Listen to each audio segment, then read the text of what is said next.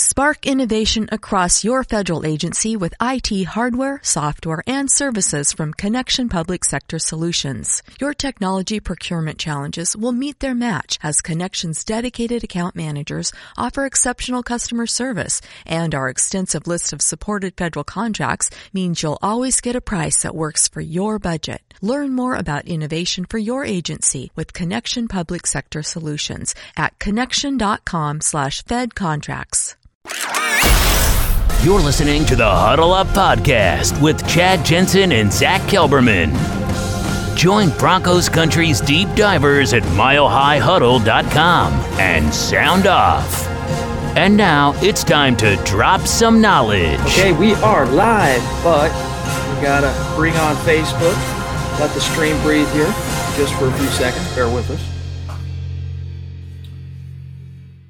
And we are good. Welcome in, everybody, to the Huddle Up Podcast, presented, as always, by Mile High Huddle and powered by Overtime Media.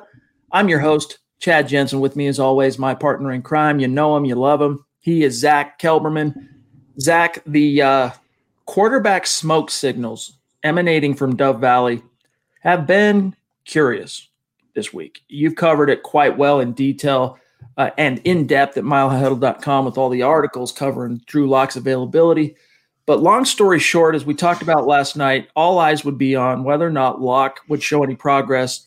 Practice-wise on Thursday, he did. He was a limited participant, but he participated in individual and split some reps during team period with Brett Rypien. And then the Broncos went out and made Brett Rypien available as well as Lock to media via, Zoom press conference after practice. So what's your read on this thing as we start inching closer to Sunday? Well, this gives him at least a shot to start against the Dolphins. If he was a DNP for a second consecutive day, he's not going to play without any reps. So at least getting a limited practice in, it gives him a shot to play. And I think that was always the plan all along because Fangio came out and said it on Monday after the loss. He said, Lock's our guy going forward. We have to see what we have in him. So unless the order came down from John Elway to start Rypien, it's going to be Lock. Now, though, I do think splitting reps and keeping Rypien in the picture despite Lock's improvement, I think that's a message to Drew saying nothing is handed to you anymore. We have another quarterback who we feel more comfortable with if an emergency arises. Fangio said it. He's comfortable with Rypien playing on limited reps, but he wouldn't let Lock play on limited reps. What does that say? What does that indicate to number three? He's going to have to fight now to reclaim what's his. I do think, though, still, if he's limited tomorrow, Lock, he will start Sunday. But going forward, Chad, his rope went from this long to about this big. Let me tell you something. You are 100% right. Drew Lock woke up sore on Monday, and no big deal. It's like, you play football. Sometimes you're going to wake up out. In fact, most of the time, you're going to wake up the next day a little bit sore. What probably surprised Lock was that he was suddenly being told, well, let's take it easy. I don't know if you're going to be able to play this week against the Dolphins. Yeah. Then all of a sudden he's told, no, you're going to sit on Wednesday. He watches Brett Rypien get out there, take all the reps, and he's going, whoa, what the heck's happening? Well, they are sending a big message to Drew Lock. And I know they're cognizant and they're aware of the PR optics on this thing right now. They're utilizing this apparent rib injury, all right, to couch, what's the best way to put it, for a contingency to be able to say, if they decide not to play Lock, hey, we got a good reason. He's hurt. But plausible deniability. Yes. And what's really happening is they're sending the message to him that was unacceptable. All right. Today, Pat Shurmur, in his weekly press conference, I was just talking to John about this, Buona Beast, right before we went live. The best word I could use, two words jump to mind in terms of describing Pat Shurmur today at the virtual podium: dejected, like very just down. All right. The other one, at certain points, being a little bit combative in a weird passive aggressive way, as is his want. One thing that he said, Zach, and I'll pull up the quote, and right now I'm just going to paraphrase him: unacceptable as far as Drew Lock's turnovers. He emphasized that over and over and over again. You can't turn the ball over 4 times. And he said he's done using youth and inexperience as an excuse. He's still young, though, and he is still fairly inexperienced. And this reeks to me of taking no accountability and taking no responsibility for his own failure as a coach. No, Locke's mistakes aren't great. The interceptions are on him. He threw the ball literally and physically, but who is calling the plays? Who is in charge of his development, his progress? That's Pat Shurmur, and he hasn't taken a step forward. He's taken 3 steps backward. I would have loved Pat Shurmur to come out and be like, it's not acceptable for me to call the plays I'm calling. It's not acceptable for me to have a quarterback that's struggling, throw 47 times, give my best running back 4 carries. I don't know what has to be done in order for Broncos fans to come around on the fact, not the theory or the speculation, the fact that Pat Shurmur is not a good coach for this team. He's telling you who he is. It's time for you to believe him. Okay, let me read this. There's a few points in his conversation with media today that illustrate this, but this was his last remark, and it's just another example of the tonality and talking points that he basically attacked this virtual press conference with. He was asked, how do you balance building up Drew Lock, being aggressive and trying to be that dynamic playmaker with also understanding that turnovers can't happen. Here's what he said, quote, "We talk about it just like you questioned me on it. That's really the way it is. The understanding that you can't do that. You can't turn the ball over like we did against the Raiders and expect to win games." Again, this is like the 4th or 5th time he said that. We look at each play specifically. You take it right from the fundamentals to the decision-making, and you try to improve it. I think that's what you do. None of us are patient. None of us think that turning the ball over is a good thing, and we can't do it like we did last weekend and expect to win games and move forward, closed quote. And Thanks, the message Pat. to Drew Lock, Zach, is, and if we can't trust you not to turn the ball over like that, here's what happens. This is the NFL. You take a seat. Right. And that's what is being that's the overtures that are being kind of threatened toward Drew Lock right now. We can go through some of the things Drew had to say today in terms of, his injury and how it's not 100% his decision. He wants to play, but he knows it's not his call. But there is definitely a message being sent to Drew this week. It is, and I think you hit on that. He's saying, if you don't stop the turnovers, we'll put a quarterback in who won't commit those turnovers. Because say what you want about Brett Rypien, he won't be as erratic. He won't take the same aggressive downfield chances and stupid opportunities as Locke has done. But again, though, he's repeating the same company line, and you have to wonder how much Fangio and how much Pat Shurmur are in lockstep now, how much they're sharing a brain. It seems like what Pat Shurmur is intimating is what Fangio is telling him to say, or what he's saying behind closed doors. This is my speculation, but it leads more credence to the fact that Pat Shurmur has all the offensive power. He has all offensive autonomy. He might as well be the second head coach of the team. And as long as he's in that position, he's not going to accept responsibility. He's not going to accept the blame. He's going to delegate it to the young quarterback. What better whipping boy than a young quarterback committing turnovers right now? Pat Shurmur needs to look himself in the mirror and own his mistakes, not just Locke's. We're going to get to more of that very issue. Pat Shurmur falling on his own sword and manning up, in a sense. We're going to get to all that here in just a few minutes. Gang, today's podcast is our favorite live stream episode of the week. It is the Mile High Mailbag, where Zach and I get to take a peek at what's on your mind, because we are your football priests, and each and every week we're here to offer you the absolution and answers to your burning Broncos questions, and we look forward to doing that. And, of course, continuing to go through some of the talking points and storylines from Broncos HQ today. But first, we do have to go through and handle a few quick matters of business, as I have to go back to a different screen here really, really quick.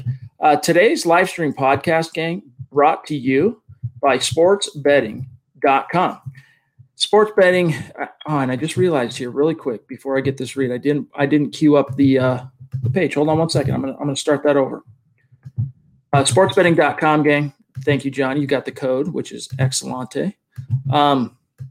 As you know, gang, gambling legal in the state of Colorado. What makes sportsbetting.com the no-brainer for sports fans? A few things. Number one, sharp odds, low juice. Number two, hassle-free bonuses, which you can roll over after one time, which is unheard of in this industry.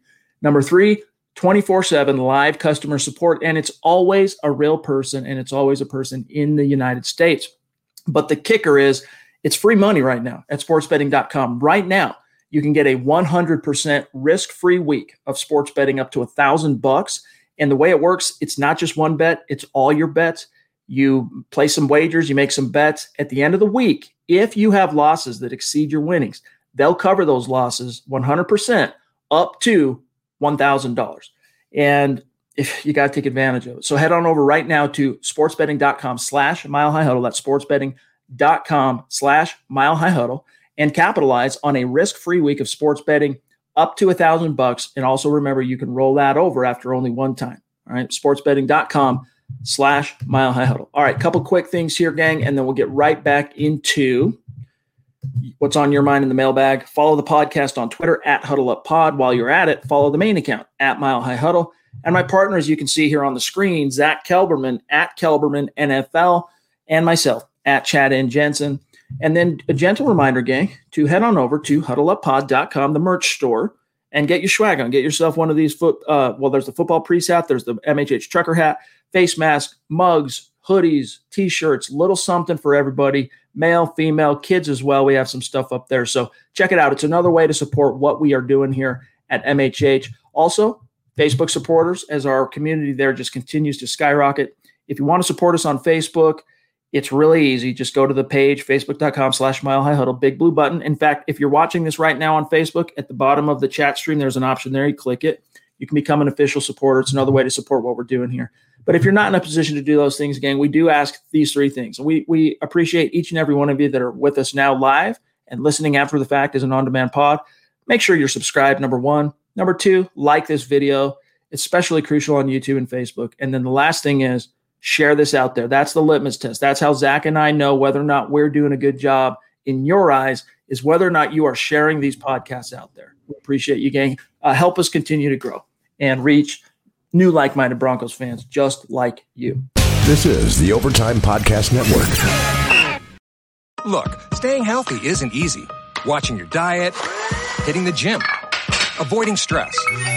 But a good night's rest helps boost your overall health and wellness. And it couldn't be easier. The new Sleep Number 360 Smart Bed is the only bed that effortlessly adjusts and responds to both of you. The result? You wake up ready for anything. Proven quality sleep is life-changing sleep. Save $1,000 on the new Sleep Number 360 Special Edition Smart Bed, Queen, now $1,799. Plus special financing. Ends Monday. Special financing subject to credit approval. Minimum monthly payments required. See store for details.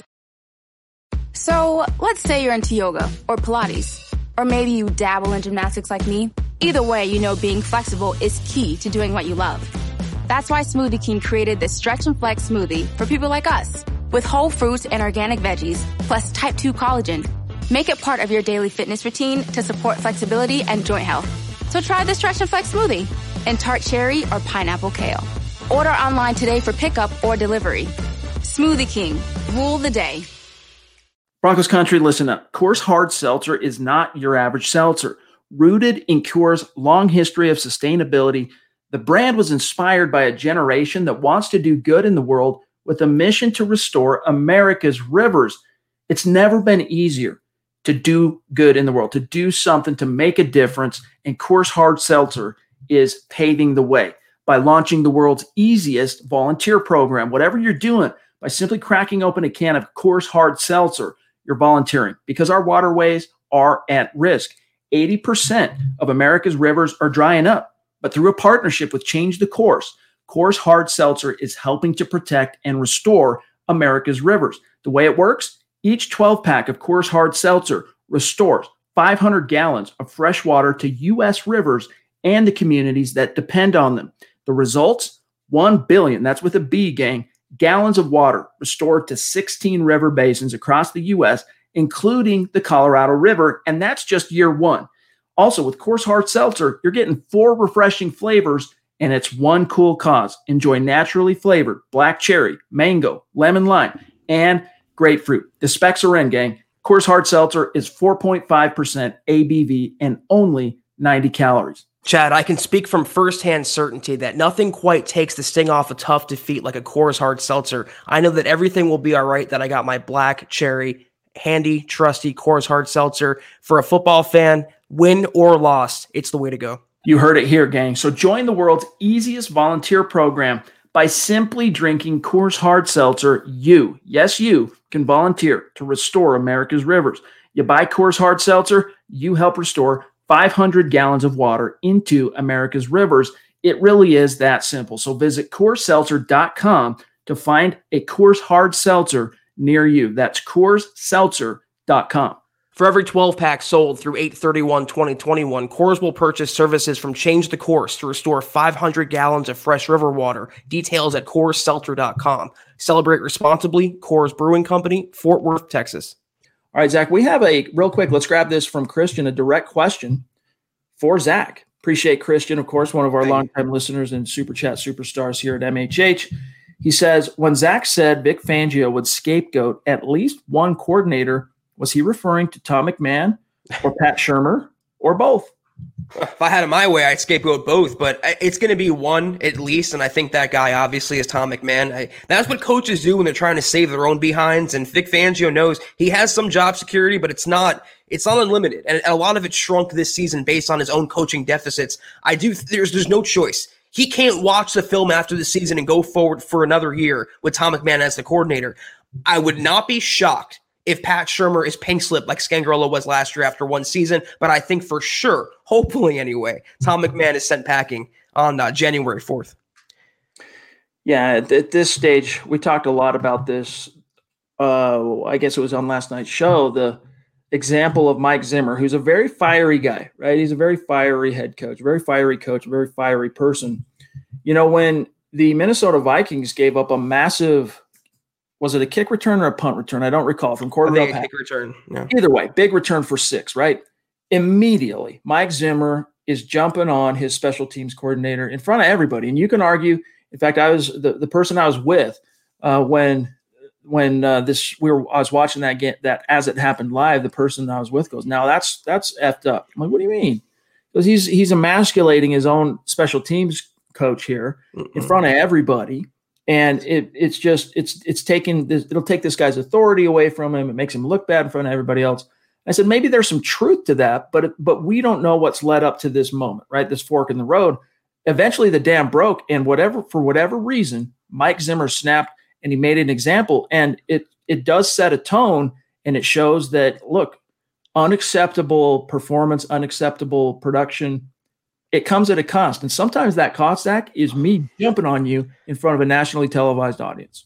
Emasculating. This isn't couples therapy. This is football, Chad. This is a man's game. I mean, if you don't do your job, you're liable to get chewed out on the sideline. This is sports. This is adrenaline and testosterone and emotions and feelings. I love that Mike Zimmer did that. I love that Joe Judge had a disagreement with his offensive line coach on a 2-game winning streak and still fired the guy because he disagreed with his assessment. I wish Fangio maybe not fire a guy, but at least get in someone's face, rile someone up, exert your authority on someone and have some accountability starting at the top. That's all I want to see.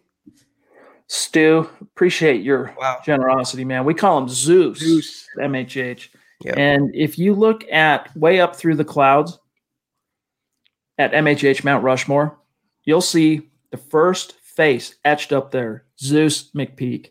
Yeah. And this is just a small example. It's a very generous super chat, but it's a small example of why he's just we love you, Stu, and you mean so much to us and your support. Seriously, I mean it allows us to continue to do what we're doing here on a day-to-day basis. So appreciate you, my friend. He says, "Hi, rock stars. Hey, Zeus, what's up, my friend? Mile high salute to you. We love you. Appreciate you." Stu, you are a foundational piece of this podcast. You've become a superstar when it coincided with us doing these lives, Chad. And Stu has been here every single podcast supporting us, not just with the super chats, but in the comments, being a great Broncos fan, interacting with us. Stu, you are literally the founding father of this podcast, and we love you for it. That's a good one. The founding father. I love that. I love it. Let's grab this one from Richie. Even if Locke shows progress, I'm thinking of Cartman, and I'm guessing that's what his intention was here. Richie, even if Locke shows progress, it will not change the fact that he is injured. If Locke hurts himself and gets knocked out for the season, then what? Play Brett and sit Locke, then revert to Locke next game. Look, that's just the least of your concerns, to be honest with you. He's there now. You got to play him. Yep. Because you have to know beyond a shadow of a doubt if he plays a role in this team in 2021 and beyond as the quarterback. Love you, Stu. And so seriously, like I wrote about this today, Zach, that with the state of modern NFL medicine being what it is, if a quarterback or any player wakes up on a game day and he's good enough to kind of go, but he's still feeling a little stiffness, a little twinge, a little pain. There are treatments and medicines on game day that these guys can be given that allow them to not be encumbered by that. So the question is, as long as it's not at risk of truly exacerbating an injury and making it worse, in Locke's case, it's just bruised ribs. I don't think you have to worry about that. So play the kid, and if he continues to melt down, Zach, if Vegas was the tip of the iceberg, then you're going to get your answer sooner than later, and you could pull the plug in game against the Dolphins and put Brett in. But if you bench him now, and another issue I wrote about in this very article right before we went live here tonight, it could be a fateful decision. They have to be careful because it could have collateral effects on the franchise beyond just Sunday, and the wrong decision could only exacerbate what the problem is right now.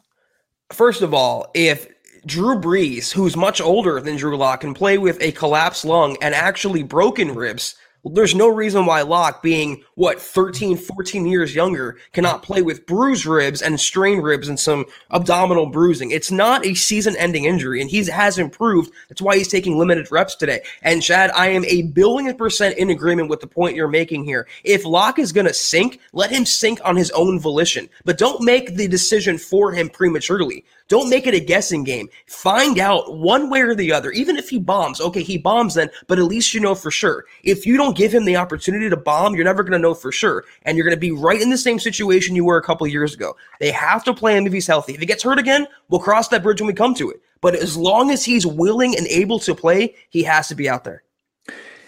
The Chat 04 jumping in on Super Chat. Thank you for the donation. Thank you. He says, if we have a top 5 pick, do we package that pick and Von Miller to get the top QB? Hate to say it, though. Bald Chad's rule. Amen, dude. Hey, a long time ago, I realized you got to embrace the bald at a certain point, right? But if we have a top 5 pick, do we package that pick and Vaughn to get the top QB? That's not going to be enough, dude.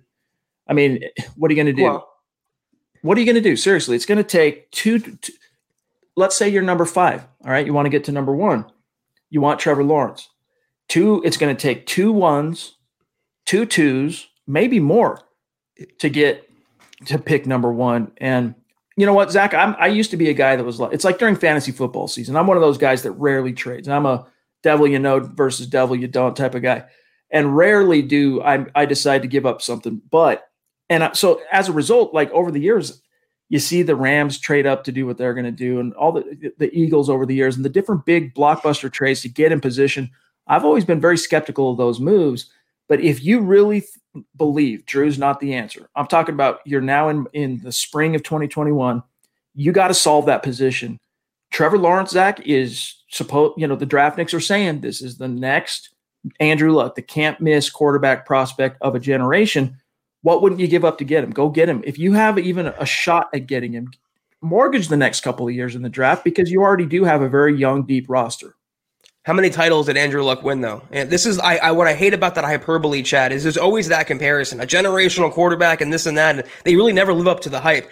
This answer has so many layers. First of all, you're not getting Trevor Lawrence. The Jets are, if they get the number 1 pick, which I think they will, they've been waiting for a quarterback since Joe Namath. They're going to take him. They're not going to give him up. It depends who's number 2 if the Broncos don't finish there, because that's Jake Fields' slot, or 2 or 3.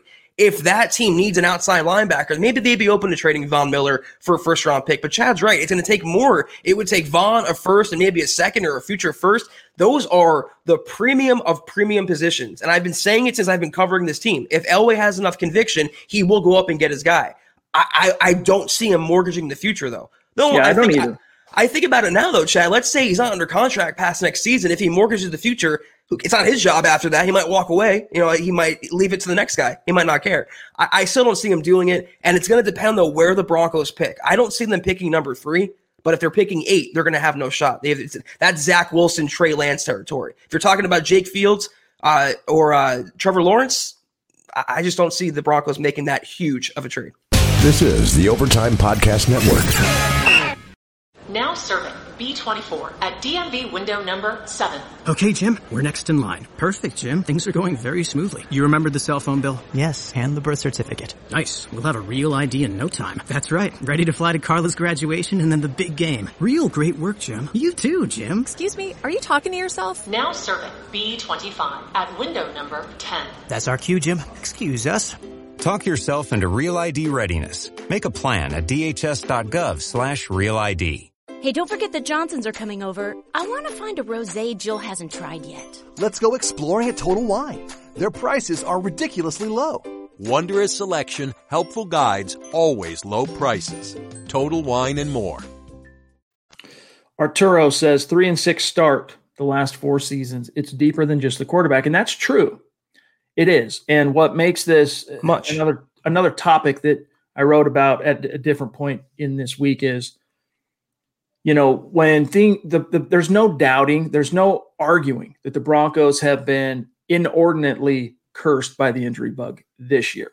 Like, every team has been affected by the pandemic, not only from positive tests from coaches and players, but in terms of how the lack of offseason and preseason affected health and injuries and guys getting on the same page. Every team has had to roll with those punches, but no team has been as decimated by injury as the Denver Broncos. But how do you overcome that? What's the calm in the storm? Where's the lighthouse, the beacon that can guide you? It's supposed to be the coaching staff.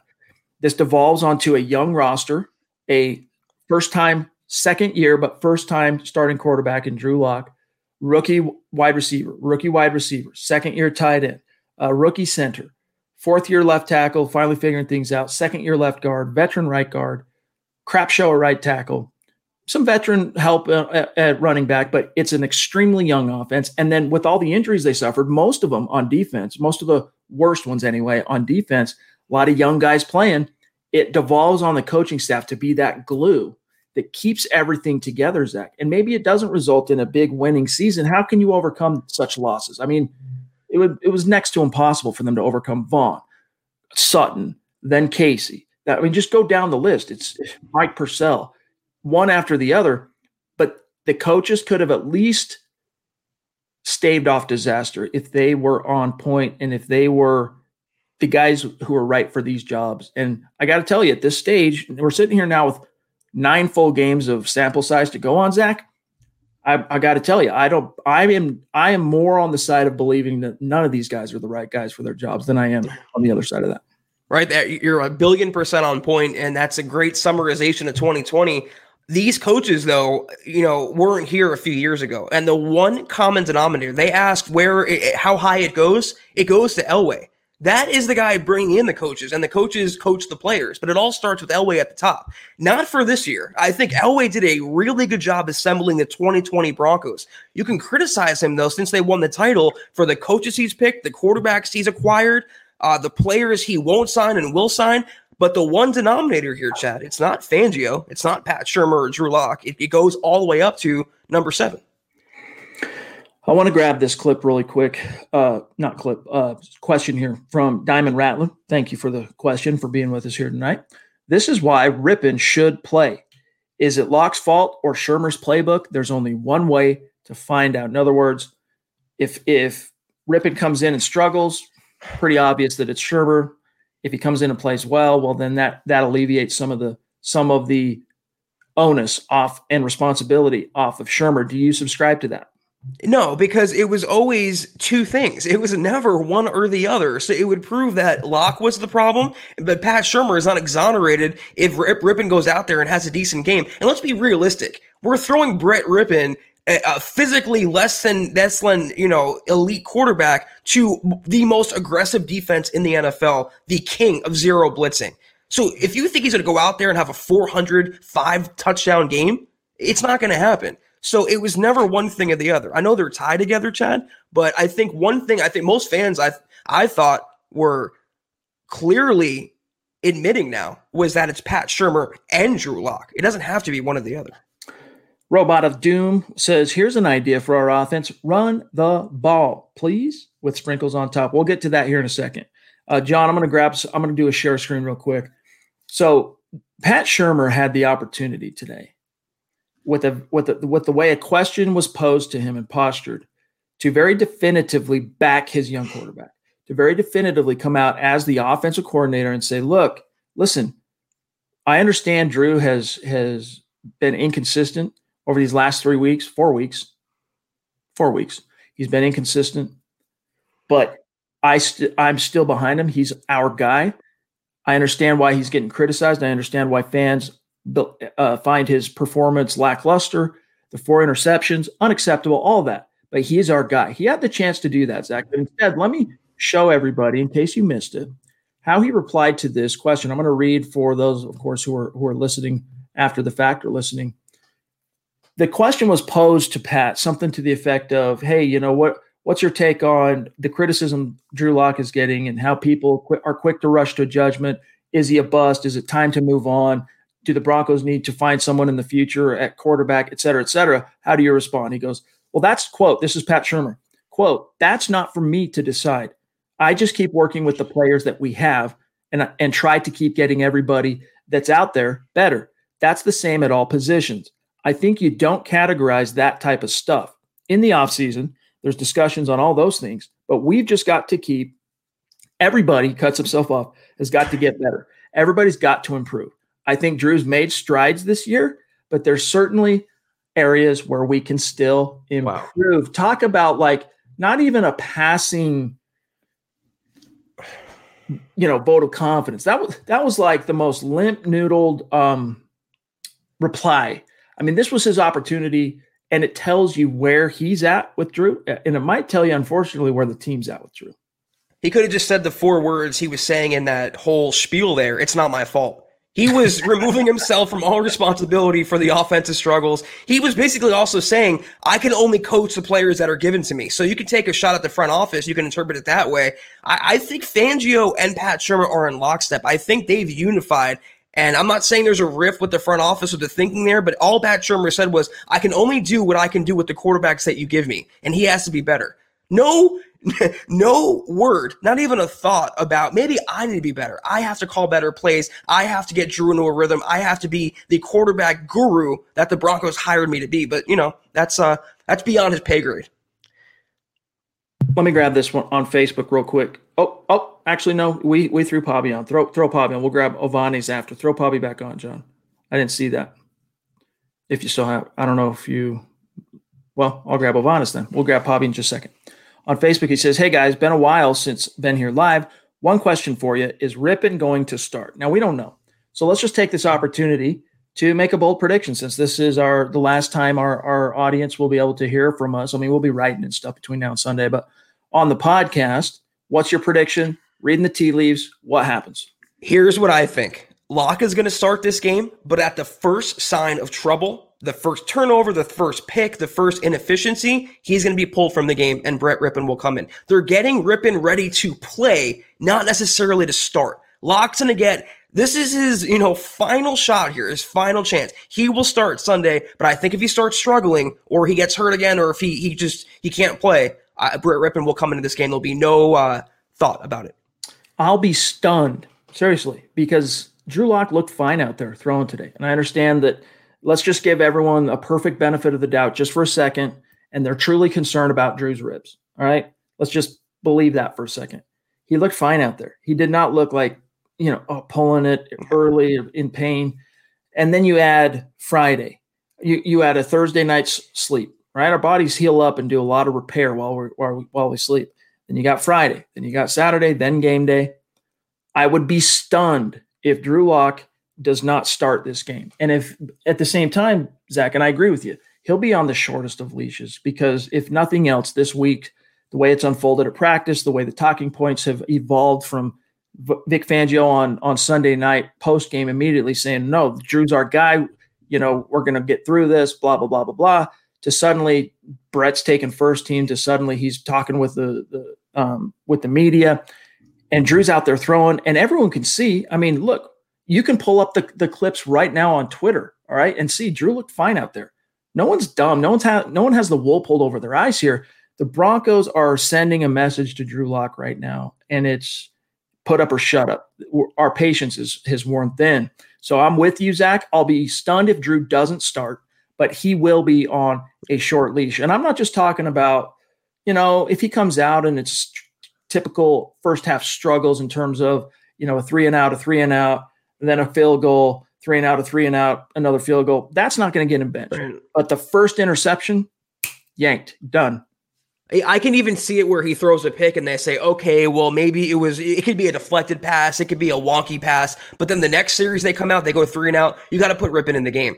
The basic message they're sending is nothing going forward, even full team reps in practice this week, nothing going forward will be handed to you anymore. You have to prove and you have to work for everything you get. That's the message they're sending to Locke. He will start Sunday barring his health, but Chad and I are both in agreement here. As soon as he starts struggling, if he does, and considering the defense they're playing, Chad, it's not just a possibility, it's a probability Locke will struggle in this game. So you're looking at a good chance. Rypien, for those fans out there, you'll see him anyway on Sunday. All right, let me grab this one. John, I don't know. I know John just DM'd me. There she is. I was going to say, let's get Bobby on here.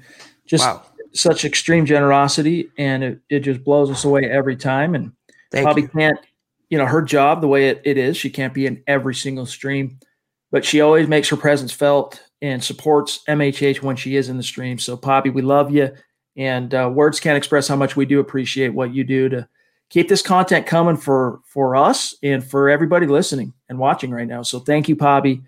She says, showing some love, stay safe, healthy, and strong. Go Broncos. Way up there in Mount Rushmore, Chad. Bobby, very well-deserved place, and your gratitude is so amazing to us, and we hope you're doing well, healthy, safe as well, enjoying life and everything going on. So thank you so much. And Poppy, we hope your family's doing okay. Yes. So we know you're a big family girl and how close and tight-knit your family is. So best wishes to you and yours. This is the Overtime Podcast Network. At Acuity Insurance, we believe the things you do for your business every day are nothing short of heroic. And you deserve someone equally heroic to protect them. Like the breaking ground on new construction things, the every box and barcode matters things, and the driving the family business forward things. We put our all into covering your business so you can focus on the things you love most. That's the power of heart. Acuity Insurance. Wholeheartedly for you. I have been fed, that's a fact. I have been fed, that's a fact. My credit card purchases get me cash back. My credit card purchases get me cash back. No one else gets these rewards. Sergeant, that is just plain untrue. What in tarnation? Sir, PenFed's Paracash Rewards Card isn't just for military members. Anyone can get cash back on all purchases. Ah, Figgins, you've ruined my favorite song. PenFed Credit Union. Visit PenFed.org/PowerCash. To receive any advertised product, you must become a member of PenFed, insured by NCUA. Stir King 31 jumping in. Appreciate the super chat, my friend. Locke's poor footwork may be impacting the run game. He struggles getting the ball out on time in play action, making us one-dimensional under center. And there is some truth to that in terms of, remember we talked about this on the gut reaction, Zach, and then again on the Aftermath pod this week. But whether it's a direct drop back from under center, if it's a shotgun snap or play action, if he's rolling out, even if he's staying in the pocket, it's a play fake. His decision-making has been lately, I shouldn't say always because that's an absolute, but lately it has been a half beat too slow. And oftentimes because it ends up being a half beat too slow, he doesn't trust what he sees. Then he holds on to it too long and then worse things happen, or he throws into double coverage or whatever the case might be. It does have an impact on the running game, but Stir King, do not in any way, shape, or form try and blame Pat Shurmur and the offensive line's absolute disinterest in establishing and committing to the run game on Locke. That's the one thing, dude, you can't blame Drew on. He's to be blamed for everything, Chad. He's like a certain politician that we know. The thing with Locke, though, he gets the blame here, but not Pat Shurmur. I know you guys hate me talking about Shurmur complaining, but not Pat Shurmur for not getting Phillip Lindsay the carries he needs to get or not running him the right way. And no blame for the offensive line when you have a left guard, a center, a right guard, and a right tackle all struggling to get pushed in the trenches. That's why the running game is struggling. You can nitpick and you can find a way to fit your narrative. These straw man arguments, if you hate Locke enough, you will find a way to blame him. But like Chad hit on, and I'm intimating right now, the offensive line and the situational play calling, that is the bigger detriment to the running game. They were fine in 2018. Phillip Lindsay was a 1,000-yard Pro Bowl back. What happened since then? By the way, I just want to throw this back up. Happy birthday to you, Kenneth, one of our superstars, enjoys a steak, hopefully, at this Brazilian steakhouse. Happy birthday to you, my friend. Birthday. Yep. We do appreciate it. Rypien, Chad, Zach, what do we do if Brett plays and wins? We'll grab Dave next. Hold that there, John. 1 second. What do we do if Brett plays and wins? Whoop, there it goes again. I think he's having some problems. But wins ugly. Wins and looks great. So if Brett comes out and just lights it up against the Dolphins and wins, look, man, the Broncos are just going to stick with him because it's just been that bad. If Drew Zach had been these last 5 games, well, let's just say since he came back from his shoulder, like if he had been the guy in all these games that he was, even in the Patriots game, where he put the team in multiple positions to succeed, dropping dimes early on, made a couple of bad decisions late, but they hung on to win. If it was that kind of a performance type, that was kind of the average. I think that if Drew's injured and Brett comes in and plays well, they still go back to Drew the next week. But because it has been just so erratic and coming off a game, Zach, in which he not only got banged up, Drew, but threw 4 picks. I mean, fans and the team alike, I mean, they're just impatient. They've had enough. The first sign of quarterback competency, that's what the team and the fans are going to cling to. Yeah, if Rypien does start this game, which I think is unlikely, and he beats the Dolphins, which I think is unlikelier, I don't think the Broncos, considering how bad Locke has looked recently, they can't turn around and give the job back to him. At the very most, they would have an open competition the following week and make, split the reps again. But if Rypien comes in and upsets the Dolphins of all teams right now, one of the hottest teams in the league, you can't pull him from the game.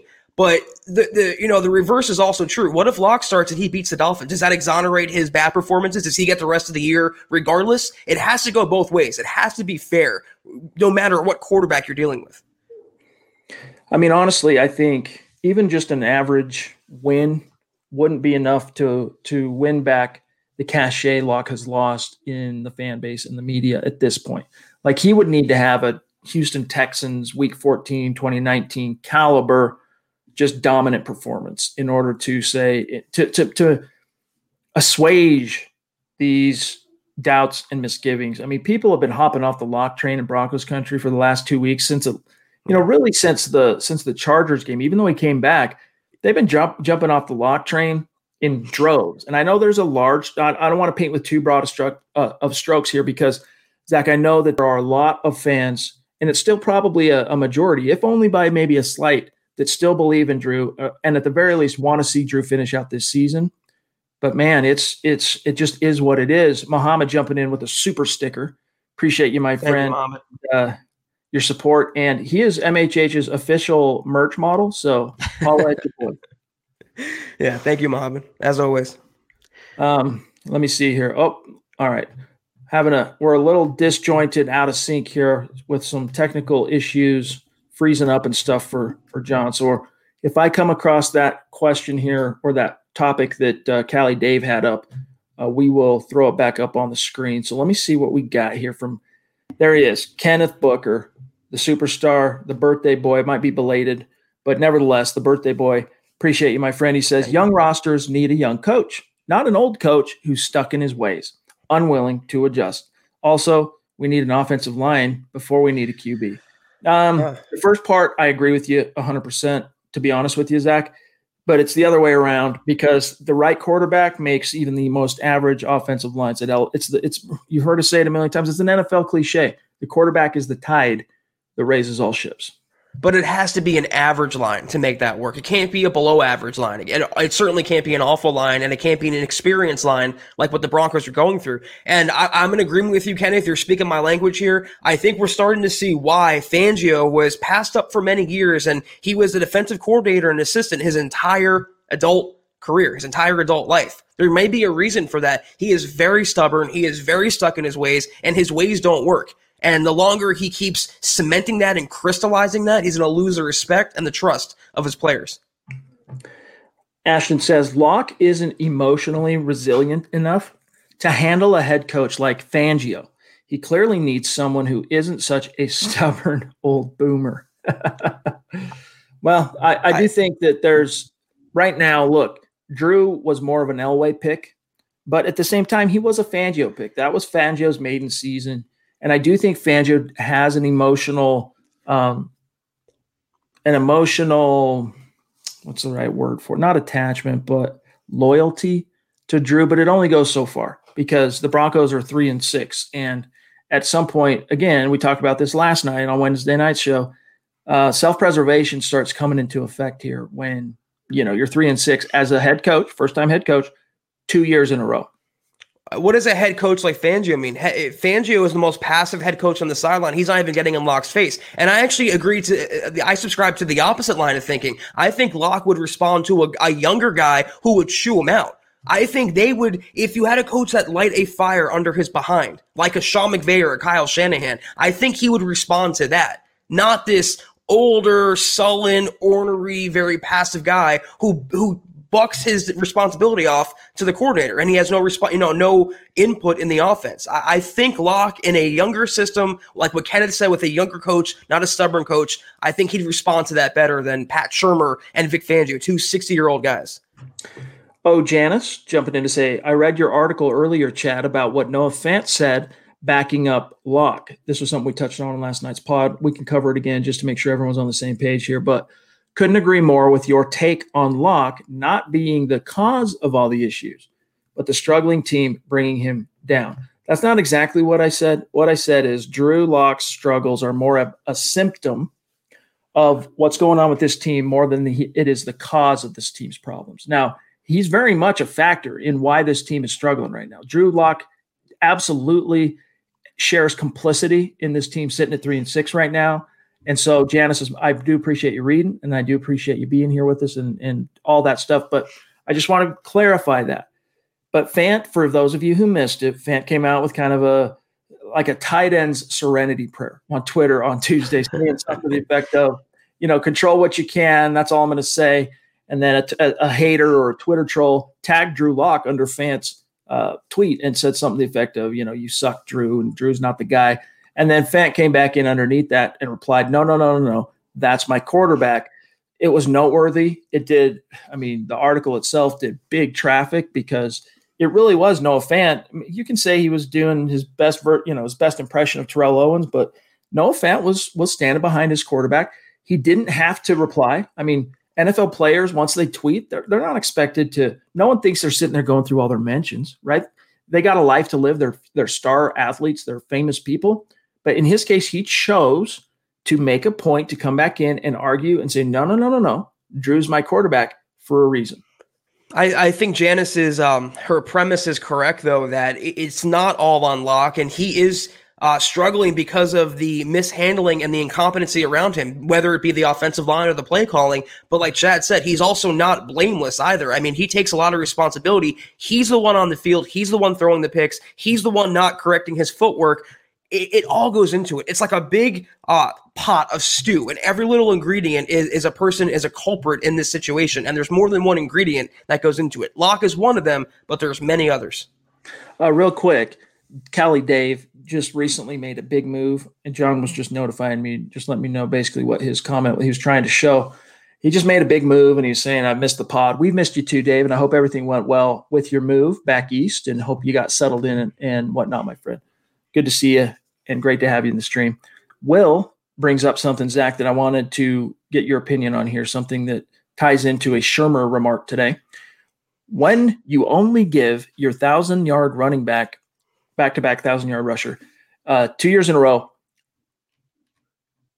there will be no running game. I guess he means to be right, because he only got 4 carries, did Philip Lindsay, right, in this last game. Now, real quick, Pat Shurmur must have read a Mile High Huddle article, must have been listening to the radio. I don't know. Well, he was ready, all right? And he even said that. He goes, I basically, in fact, let me just do the share screen on how do you get Philip Lindsay more involved? What do you got to do? Real quick, here's what he said so everyone can follow along here. How can you get Phillip Lindsay more involved in the offense? He goes, you can hand it to him. Obviously, that's one. And then there's opportunities for him to catch the ball either as a check down or as a primary. We had a couple of those opportunities the other night. I was preparing for this, that this might be a question. I think it's good if Phillip touches the ball. What? Dude, get this guy at NASA because he is a rocket scientist, okay? What a Mensa candidate. Dude, if he's not going to go work at NASA, Shermer needs to be the brain surgeon we all need. Okay, this is the guy. I think it's good if Phillip touches the ball, and we'll keep trying to get it to him. So just really being very dismissive and nonchalant while also betraying a sensitivity to the issue. Because he admitted, I was preparing for this question, and yet he completely plays it down. No, Pat, I get it. Game flow dictated some things toward the end of the game. But Zach, the Broncos were in this thing until the end of the third quarter. Then it got out of whack. And I get it. You got to throw. But, dude, just bad. If I'm the Denver Broncos today, if I'm Vic Fangio, I'm having to sit down with Pat in the way he managed his Zoom media availability on Thursday. I can't stop shaking my head right now. I did not even see that quote when I was looking through the email of the quotes. I mean, that's either blatantly trolling the media or someone who maybe knows the writings on the wall, Chad. He knows that he's maybe not long for the organization. He has nothing to lose. But it's ultimately a bigger indictment on himself. He's kind of snitching on himself by saying, I was preparing to get the question as to why you're not giving the best player the ball. I was preparing you guys to ask me why I'm not doing my job correctly. That is Pat Shurmur, folks. And I can spend the next hour and a half tearing into this guy, but finally, most of Broncos country is coming around to how ridiculously bad this guy is. Locke hasn't been great this year, but that one quote about Phillip Lindsay, who most of us can agree on, he's not a controversial figure like Drew Lock or a player. Phillip Lindsay is a really good running back. And if anything else, that should show you it's a fireable offense. I'm not just sitting down with Pat Shurmur after saying that. I am firing him. Mike Shula can handle the rest. I mean, Jesus, give the best player the ball. And you say, number one, hand it to him? I hope, Broncos fans, you can hate Locke all you want, but please do admit that Pat Shurmur is the worst offensive coordinator, worse than Musgrave, worse than Mike McCoy, worse than Kubiak was, the worst in quite a while, I would say. All right, Noah Fant, another guy who has been woefully underutilized. I would say inexcusably so. All right, this is a guy who is not only a former first-round pick, but just based on his skill set alone, has the makings for being a top 5 receiving tight end in the league. And the way this season started, even though it was lopsided, one half he'd produce and then disappear and back and forth, he started off this season as an obvious and evident focus in the game plan. Even though it was uneven, he was getting attention by way of the ball. Then he's disappeared. Week 8, he gets 10 targets, does Noah Fant, and he has himself a day. The Broncos win the game. Shocker. In the last 2 weeks combined, Zach, he gets 9 targets, adds up to like 6 receptions and 60-something yards, back-to-back losses. On whether or not he would like to feature Noah Fant more in the offense, Pat Shurmur said, quote, I think it's good when he catches the ball. We try to each week give him opportunities, and in some weeks it plays out better than others. But I think it's a good thing when he's involved. He's obviously a big piece of the passing game as well as the run, close quote. Now, Zach, before I serve this back over to you, let me see if I can find this. It's something to the effect of, well, I'll just paraphrase. He also blamed in large part, here it is. Oh, wait, is this it? No, that's not it. But he blamed basically the way this game turned on Noah Fant's holding penalty that wiped. Ain't no place like a cowboy place, ain't no time like a cowboy time. Ain't no way like the cowboy way, have a cowboy kind of day, yeah. Try the new Big Sky Burger at Roy Rogers. It's Smithfield pulled pork, beer battered onion rings, American cheese, and spicy barbecue sauce on a Kaiser bun. Have a cowboy kind of day at Roy's, ain't no way you're going wrong, hey, yeah. DoorDash and Uber Eats available at participating restaurants. So, let's say you're into yoga or Pilates, or maybe you dabble in gymnastics like me. Either way, you know being flexible is key to doing what you love. That's why Smoothie King created this Stretch and Flex smoothie for people like us. With whole fruits and organic veggies, plus type 2 collagen, Make it part of your daily fitness routine to support flexibility and joint health. So try the Stretch and Flex smoothie in tart cherry or pineapple kale. Order online today for pickup or delivery. Smoothie King, rule the day. Off Drew Lock's rushing touchdown at the end of the second quarter, which would have given the Broncos a 13-10 lead heading into halftime. And of course, it didn't play out that way. But again, just very, can you see what I mean about not only being kind of like dejected and down, but passive aggressively being combative with the media? And completely tone deaf. I'm still shaking my head over that Philip Lindsay answer, but this one's right up there. I think it's good when he catches the ball. I think it's good when my former first-round tight end, who's my second-best pass catcher on the team right now behind an injured Cortland Sutton, catches the ball. And this coming from the guy who ignored him in the whole second half of the season opener. Wow. I am truly, Chad, for one of the rare times in my life, speechless as to the ineptitude that he's projecting. It's one thing to even say, to think these things or to call plays with this reasoning in mind. For him to come out and say these words publicly, the fact that we're reading it on the screen right now is baffling to me. On why the run game hasn't been effective in recent weeks and what the Broncos can do differently. Quote, I think it's important when we run the ball that we make yards. I think that keeps us out of those long yardage situations. Again, guys, why is this dude not working at NASA? We had some good runs the other day, but we didn't have enough of them. I think it's fair to say in a couple of the games in the last month, as the score stretches out, things change. We've got to do more early in the game to keep it in a run-pass situation. Had the game ended at halftime 13-10, I think our field position was a little bit better. It just didn't play out that way. Then we come out in the second half and we have a 3-and-out, which is unfortunate. We've got to avoid that as well. But anyways, I believe that in running the football, and I think it's something that we need to do more and better. So why aren't you, Pat? I wish the quote was still there. Did he say, I think it's good when we can make yards? Was that sorry. Yeah. Well, I just want to slam him some more because I can't believe I'm reading. I feel like I'm in the Twilight Zone. I feel like I'm dreaming right now. I think it's important when we run the ball that we make yards. And yet he doesn't run the ball or make yards. Nothing more, Chad. Back to you. Back to you. Oh man. All right. Will Thacker jumping in. Yeah. I literally can't breathe. Yeah, I know. Wow. Again. Wow. Tone deaf, that's a good way to put it. Can you be that tone deaf, though, and be a two-time former NFL head coach? Fired. Two-time fired head coach. True. This guy knows which way the wind blows. This is either the tonality and remarks of a offensive coordinator who knows he's unfireable because Vic Fangio made a huge controversial move, and he's tied to the hip, hitched his star, they're together. Or it's a guy that just knows, look, this didn't work out for me here, and I can see the writing on the wall, so I'm imploding before your very eyes. I don't know which one it is. If he wants a job in the NFL, he's not going about it the right way. Even if he wants to leave the Broncos, is he following Nigel Bradham's lead, Chad? Is he just walking away from Denver? I literally cannot believe he actually said those words out loud. It's like I'm reading a parody account, like one of those fake Ian Rappaport accounts on Twitter. That's like the fake, Pat Shurmur. That's wild. I can't believe that. Tom, again, we talked about this. This Shurmur had the chance today to emphatically throw his support behind this embattled, beleaguered young quarterback that needs it, to be honest with you.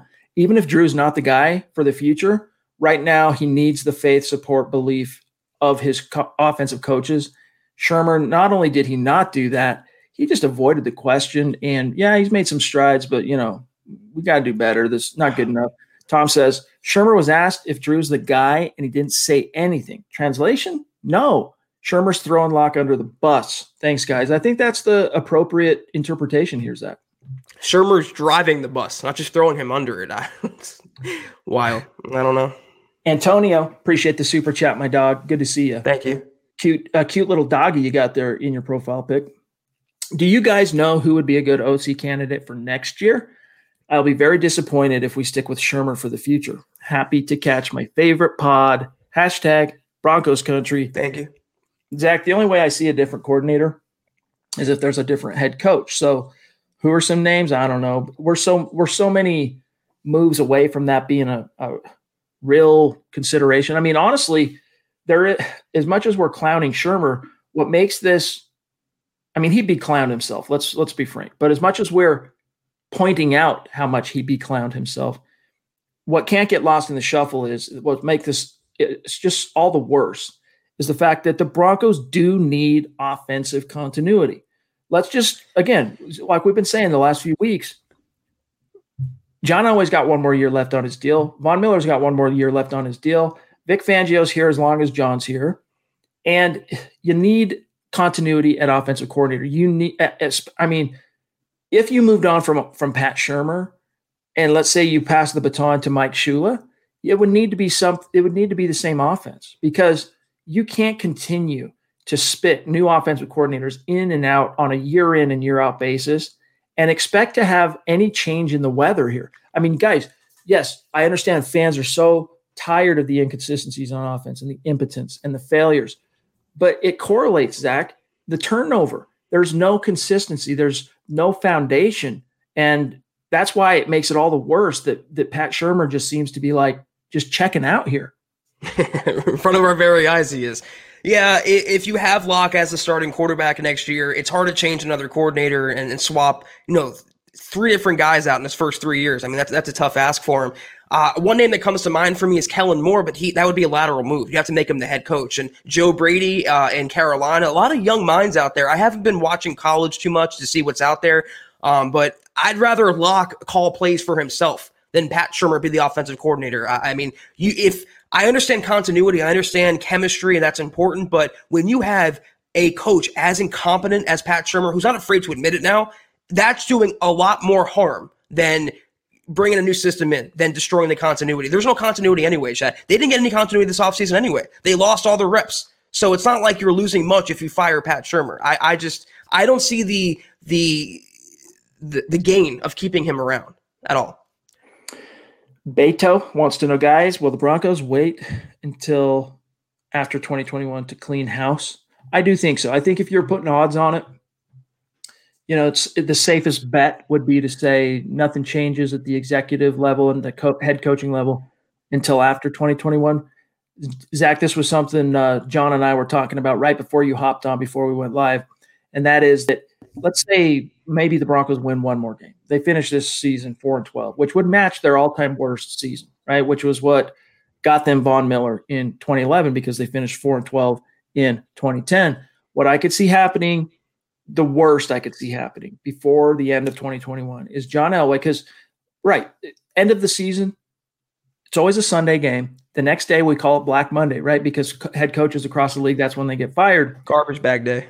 John Elway schedules his end of season presser that following Monday afternoon. And if there's a head coach that gets fired, that coach gets fired in the morning, and it's just John standing up there. If that coach survived, then he's up there with John in the end of season presser. If they have a season, if this season plays out the way it's at right now, I could see John, I'm not predicting this, but here's how I could see a change potentially coming. No one fires themselves, especially a competitor like John Elway, but I could see him standing up there and saying, guys, I just feel like something needs to shift, something needs to change. I want to see this thing out. This is the team I built. This is, my head coach. These are my players. But I am going to take a step back. I'm just going to be the team football executive. I'm going to be the top football executive, the president of football operations, which he is. And I'm going to bring in a GM to run the day-to-day, to, make the free agent acquisitions. I'll sign off on everything, but it's his decision, make the draft picks, et cetera, et cetera. That's the most I could see happening, Zach, to be frank, before 2021. That's just the score. Yeah, I think the likelier outcome, because they're not going to blow everything up with so much up in the air this year. They didn't not even know how good they could have been in a best case scenario without the injuries and the pandemic.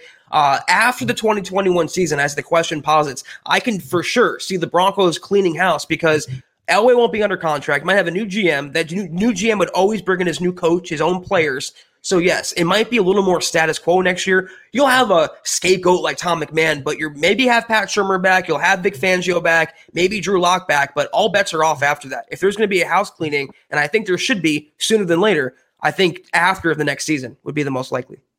Flippant wants to know, good to see you, by the way, do we see Drew improve this week? If Drew starts and plays, what do you expect to see? Because we're at a point here, we haven't even discussed what's your pick for this game. Like, no one's even asked us who wins the game. no one's expecting the Broncos to beat the Dolphins with a rookie quarterback. I get it. They've been good. And Brian Flores looks like Elway missed the boat on another young up-and-coming, even though he's a defensive guy. He's doing a great job in Miami. But nevertheless, no one's even asked us, hey, do the Broncos win this game? Everyone's written this off as another loss. But, Zach, does Drew, if he starts, and I do expect him to start, how does he play? What do you see unfolding for Drew this week if you have a bold prediction or any kind of foresight on this? It would be good if Drew Lock played well this week, to put it in Pat Shurmur speak. I think if Drew Lock played well, it'd be good for the Broncos. That's my answer. You know what, though? I think for the foreseeable future, I want to see how Lock responds, because this is his rock bottom moment, and this is uncharted territory for him. So I'm really not going to make any larger predictions. I'll say that for my roundtable article that's coming out tomorrow at milehighhuddle.com. It's improvement is all. It's so subjective. It's so opinionated. If he throws 3 touchdowns and no picks, is that an improvement? If he doesn't throw a pick, if he doesn't get benched, what is the barometer here? What's the bar here? I'd like to see Locke play a full game. I like to see him lead the offense. But even if he does, can you really count on the offensive line then? Can you really count on Pat Shurmur, who seems like he's completely on another planet right now?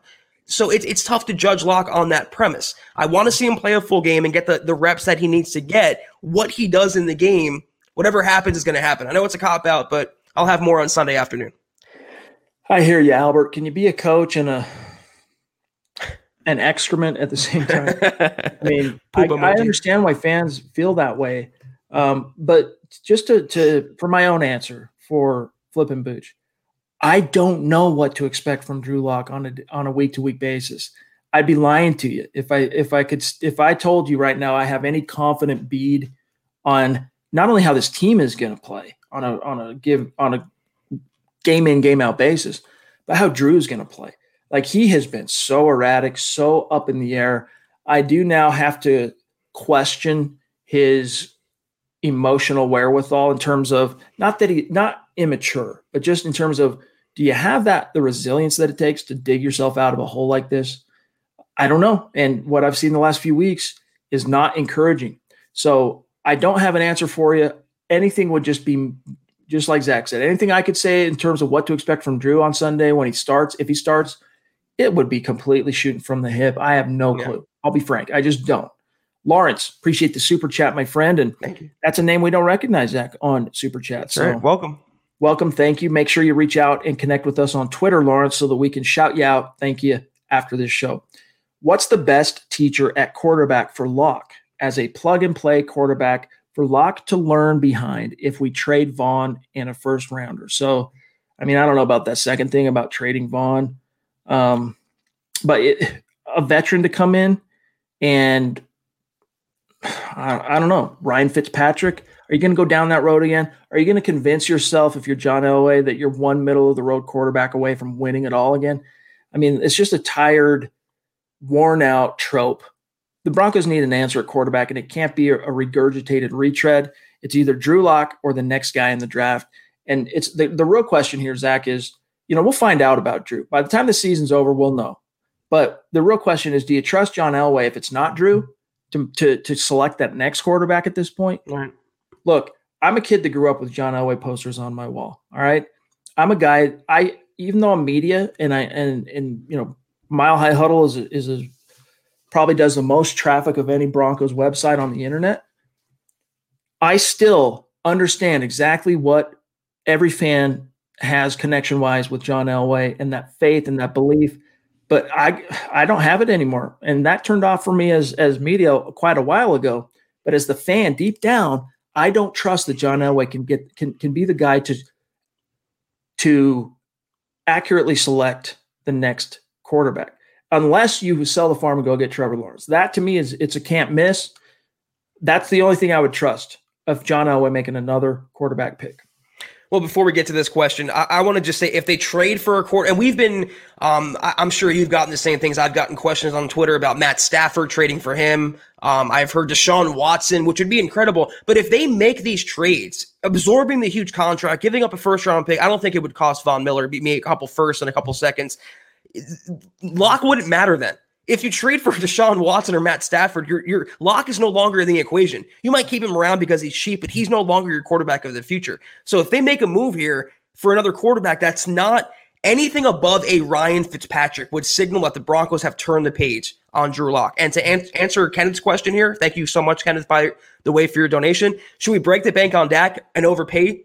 This is the only guy, Chad, on the free agent market who I'd be okay the Broncos giving market value to. And market value would be at least 37.7, the price of his franchise tag for next year. Do I think he's going to leave Dallas? No. But this guy is a hell of a quarterback. He's still ascending into his prime. He can single-handedly win you games. And you put a healthy Dak on a healthy Broncos team with this defense, they win 10 or 11 games. So among the veteran options that may be out there next year, that is the only guy I'm personally okay with Elway going back to his old ways for. Regardless, I like to see a younger guy.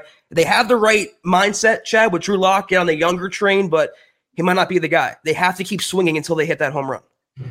If it's not Drew and they're going to draft another quarterback, moving on from Drew, I just don't trust Elway to do it unless it's Lawrence. So if Elway wants to go give up a couple of first rounders and a couple of twos, look, I'm ready to rubber stamp that because I do think that there's enough depth and talent offensively and defensively, especially with a defensive-minded head coach, that you could thrive for that 2 years in which you're mortgaging the future. You hear that phrase thrown around.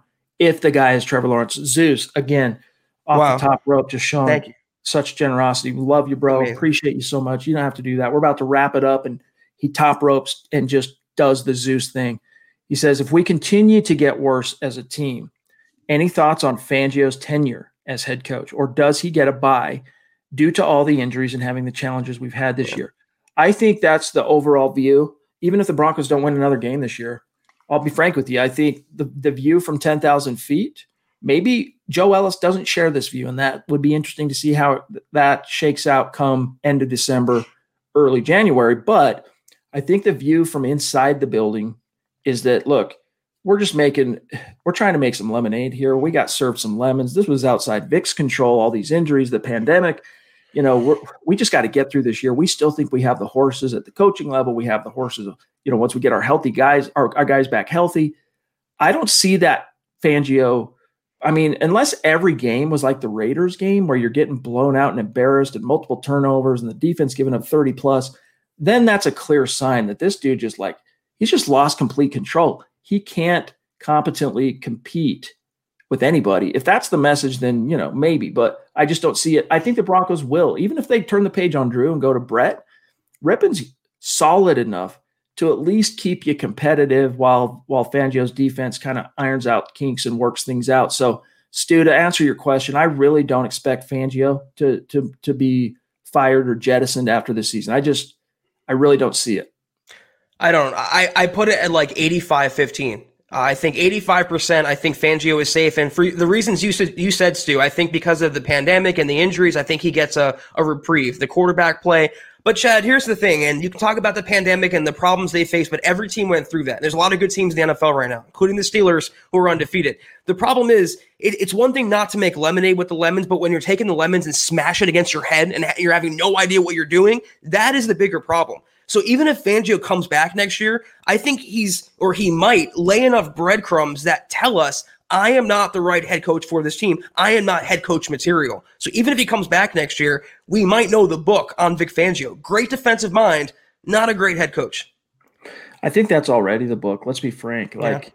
If Vic had it in him to be a truly great head coach, we would already have that answer. Let's be frank. All right.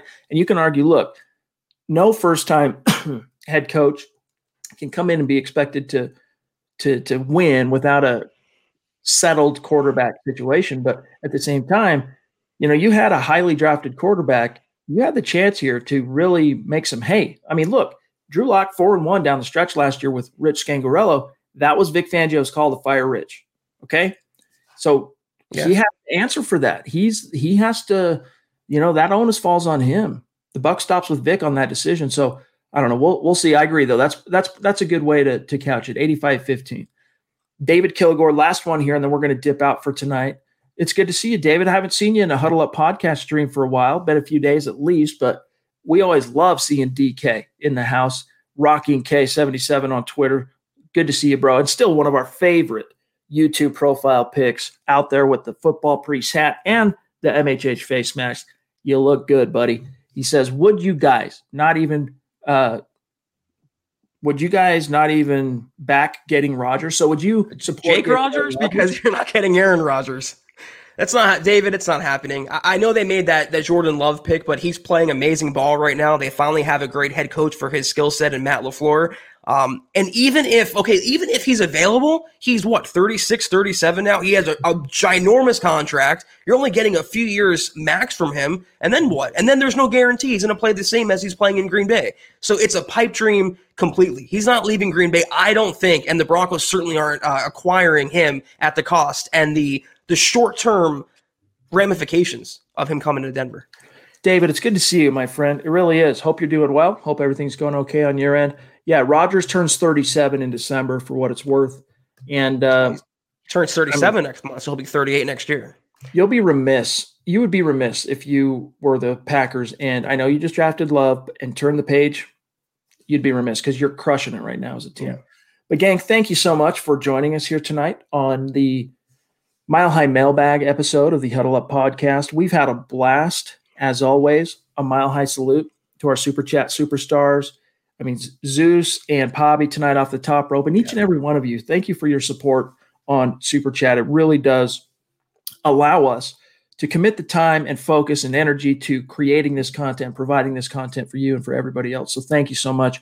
And to each one of you who gave us some time tonight, love you, appreciate you, and keep your chin up. You know, we have some really interesting storylines that are up in the air that are going to be resolved in the next 7 weeks. And it's just going to be fun at this stage. You know, you throw your hands up in the air and say, hey, let's just see how these chips fall. It's going to be fun. It's like Noah Fant said, you know, the tight end serenity prayer, something to the effect of God grant me the ability to accept the things I can't change and recognize the difference, whatever it is. I just blew it, but still, just enjoy the ride. It's going to be fun to see how all these things play out. But Zach and I, we've had a great week here on the podcast, and we appreciate each and every one of you. Real quick, Zach, I want to serve this over to you to sign us off for tonight. But let me just remind everybody real quick, follow the podcast on Twitter at HuddleUpPod, also the main account at Mile High Huddle. Don't forget to get your week of risk-free sports betting at sportsbetting.com, $1,000. Go check that out, sportsbetting.com/Mile High Huddle. And then check out the merch store, gang. Get your swag on. Get a hat, get a tee. Support the cause here at MHH. And before you dip on out, like this video, you guys, and share it out there. If we did a good job for you tonight, share it out there. That's how we know. Yeah, serenity now, Chad. Serenity now. That's what we have to. That's our motto going forward. But regardless, when we see you guys next, which will be Sunday afternoon at halftime, and we have a question, Chad, about the live stream for this game. We're not going to be doing a live stream for the upcoming game. That we still have that, Chad. We'll have more information on that for those that are interested. It's not going to be Sunday, but we will be doing that soon. But regardless, whether Locke starts or in the likely event that Brett Rypien starts, we're going to have some storylines to break down on Sunday. It's going to be an action-packed halftime street, and we'll see you guys after the game on Sunday. So looking forward to it, Chad, as always. All right, guys. For Zach Kellerman, I'm Chad Jensen. We'll see you Sunday. Don't forget, you got Dove Valley Deep Divers tomorrow night and Mile High Insiders on Saturday. Have a great weekend. Stay safe. We'll see you on Sunday. You've been listening to the Huddle Up Podcast. Join Broncos Country's deep divers at milehighhuddle.com to keep the conversation going.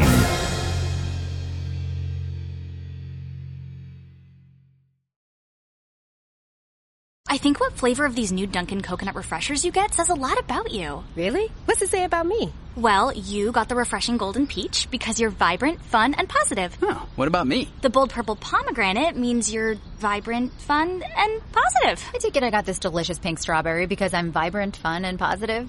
Yeah, it's a simple system, really. Share the shine. Enjoy a medium Dunkin' Coconut Refresher for $3. Order ahead plus earn rewards. America runs on Dunkin'. Participation may vary. Limited time offer. Excludes classic Dunkin' Refreshers. 15 minutes could save you 15% or more. Oh, that's a cheer we used to do in softball. What? It's, actually Geico's. Whenever someone hit a triple, we would wave our bats and yell, 15 minutes could save you 15% or more. But we never got to use it because we would only hit home runs. Annoying. The phrase is from Geico because they help save people money. Geico? Yeah, they were our team sponsor. Geico. 15 minutes could save you 15% or more.